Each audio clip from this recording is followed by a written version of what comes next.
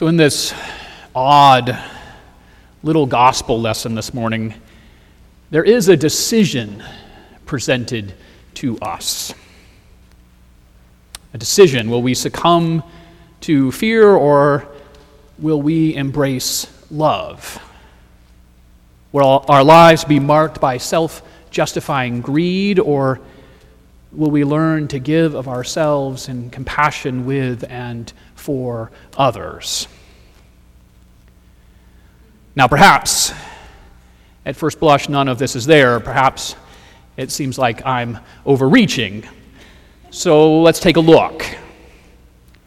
In order to truly appreciate this morning's gospel lesson, then I think we have to have a sense of just why Mary is so grateful. You see, Mary's brother Lazarus had died. Before his death, Lazarus had fallen ill, and so the family had sent for their friend Jesus with the hopes that Jesus would be able to heal Lazarus. But then Jesus did not arrive, and Lazarus grew more and more ill until Lazarus died. Mary and her sister Martha grieved for the loss of their brother. They had a funeral, and they buried Lazarus in a tomb. And still, Jesus did not arrive. In fact, it was not until 4 days after Lazarus had died that Jesus finally shows up. Mary and Martha, and many others, felt that if only Jesus had got there a little bit earlier, then Jesus could have healed Lazarus and kept him from dying.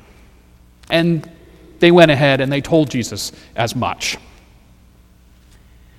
For his part, Jesus grieved for and wept at the death of his friend Lazarus. But when Jesus came to Lazarus' burial place, a cave with a stone covering the entrance, Jesus ordered the stone rolled away. Jesus prayed to God and then cried out in a loud voice for Lazarus to come out. And Lazarus, the man who had died but now lived, walked from his tomb and back into the life of his family and his friends. It is shortly after these events that we find Jesus in the home of Lazarus and Martha and Mary. They are at a feast in celebration of the new life that Lazarus has been given. And that is why Mary is so grateful. For her sorrow has now been transformed into joy. Her desolation has become gratitude. It's not just Lazarus who has been given new life, but indeed it is Mary as well. The fact that Lazarus now lives changes everything for her. Her life is now marked by faith and hope and love, especially love. It is this love that Mary longs to convey to Jesus. She brings out an outrageously expensive jar of perfume made from nard. Nard, by the way, is an amber-colored Himalayan essential oil, if you were wondering. Lord knows I was. But Mary uses this perfume and she anoints Jesus' feet with the perfume. And she even goes so far as wiping Jesus' feet with her hair.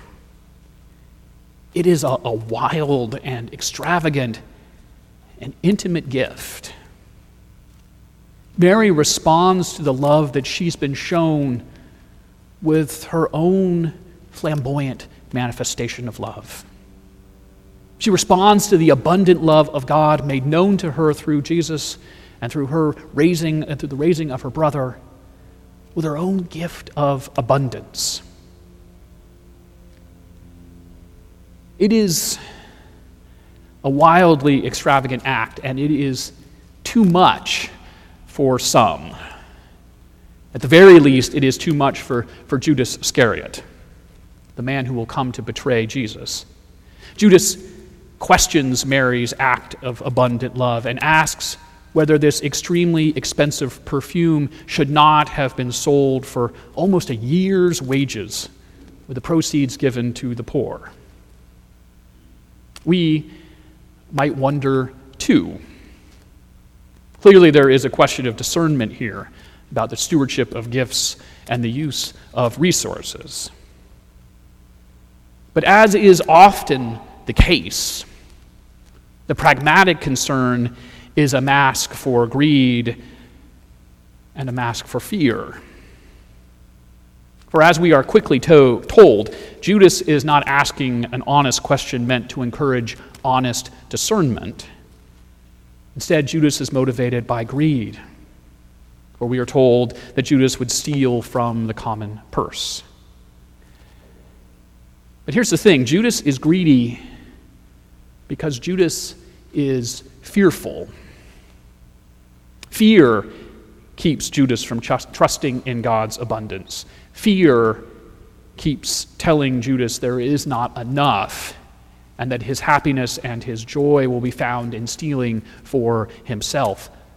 It is fear that keeps Judas cut off from the very poor that Judas claims he wants to help.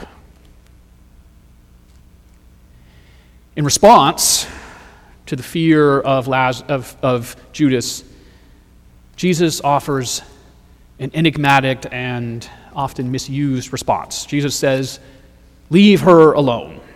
She bought it so that she might keep it for the day of my burial. You always have the poor with you, but you do not always have me." Ever since Jesus said this, there have been folks who have used that last bit as an excuse for turning their backs on those in need, claiming that Jesus was more interested in spiritual matters and not in helping those who are suffering from the desperation of or from poverty.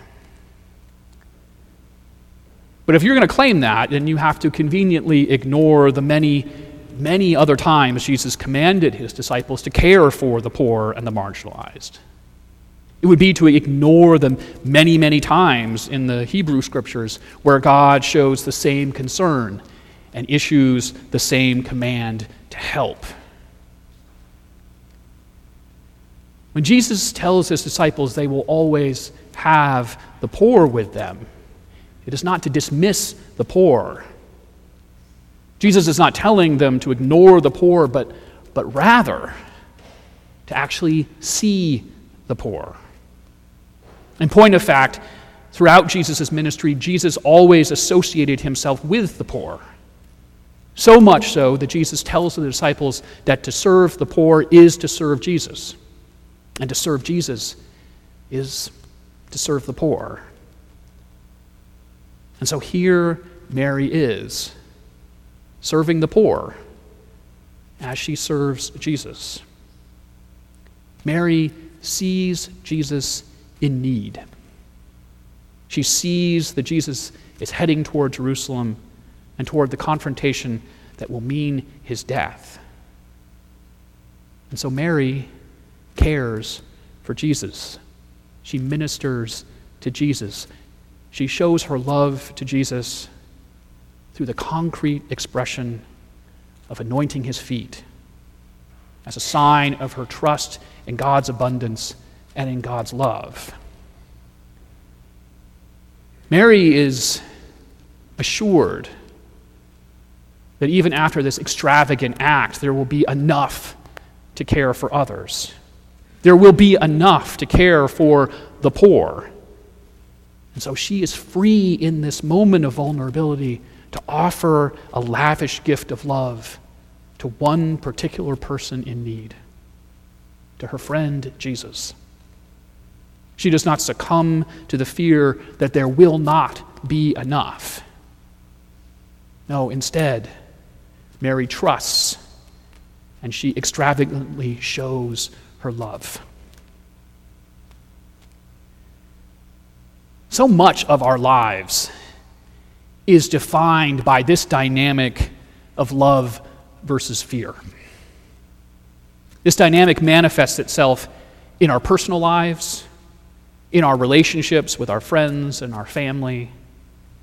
It manifests itself in our communities and in the ways that we structure our schools and our workplaces, our neighborhoods, and our city. This dynamic of love versus fear manifests itself on a national and global level. How much of our politics is defined by fear? How much of our economic system is defined by a fear of scarcity? This dynamic of love versus fear manifests itself in our care for the environment. The invitation on all of these levels is to not let fear dominate us, but instead to meet the challenge of our lives with a love born from a trust in the love of God that God has first shown us.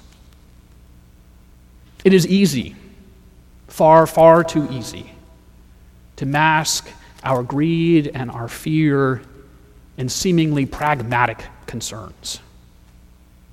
And it is so much harder to freely give of ourselves and to love as we have been loved. The invitation that today's odd little gospel lesson gives us is to leave fear aside and instead to turn in trust towards God's abundance. Our lives are filled with small decisions and large. But in each decision, we face this choice to turn toward love or to turn towards fear. Jesus bids us to turn toward love. Turn in love toward those in need who we will always have with us. Turn in love to the God who gives God's very self to us in love through the death and resurrection of Jesus Christ. Turn. Turn in this season of Lent. Turn. Turn toward love. Amen.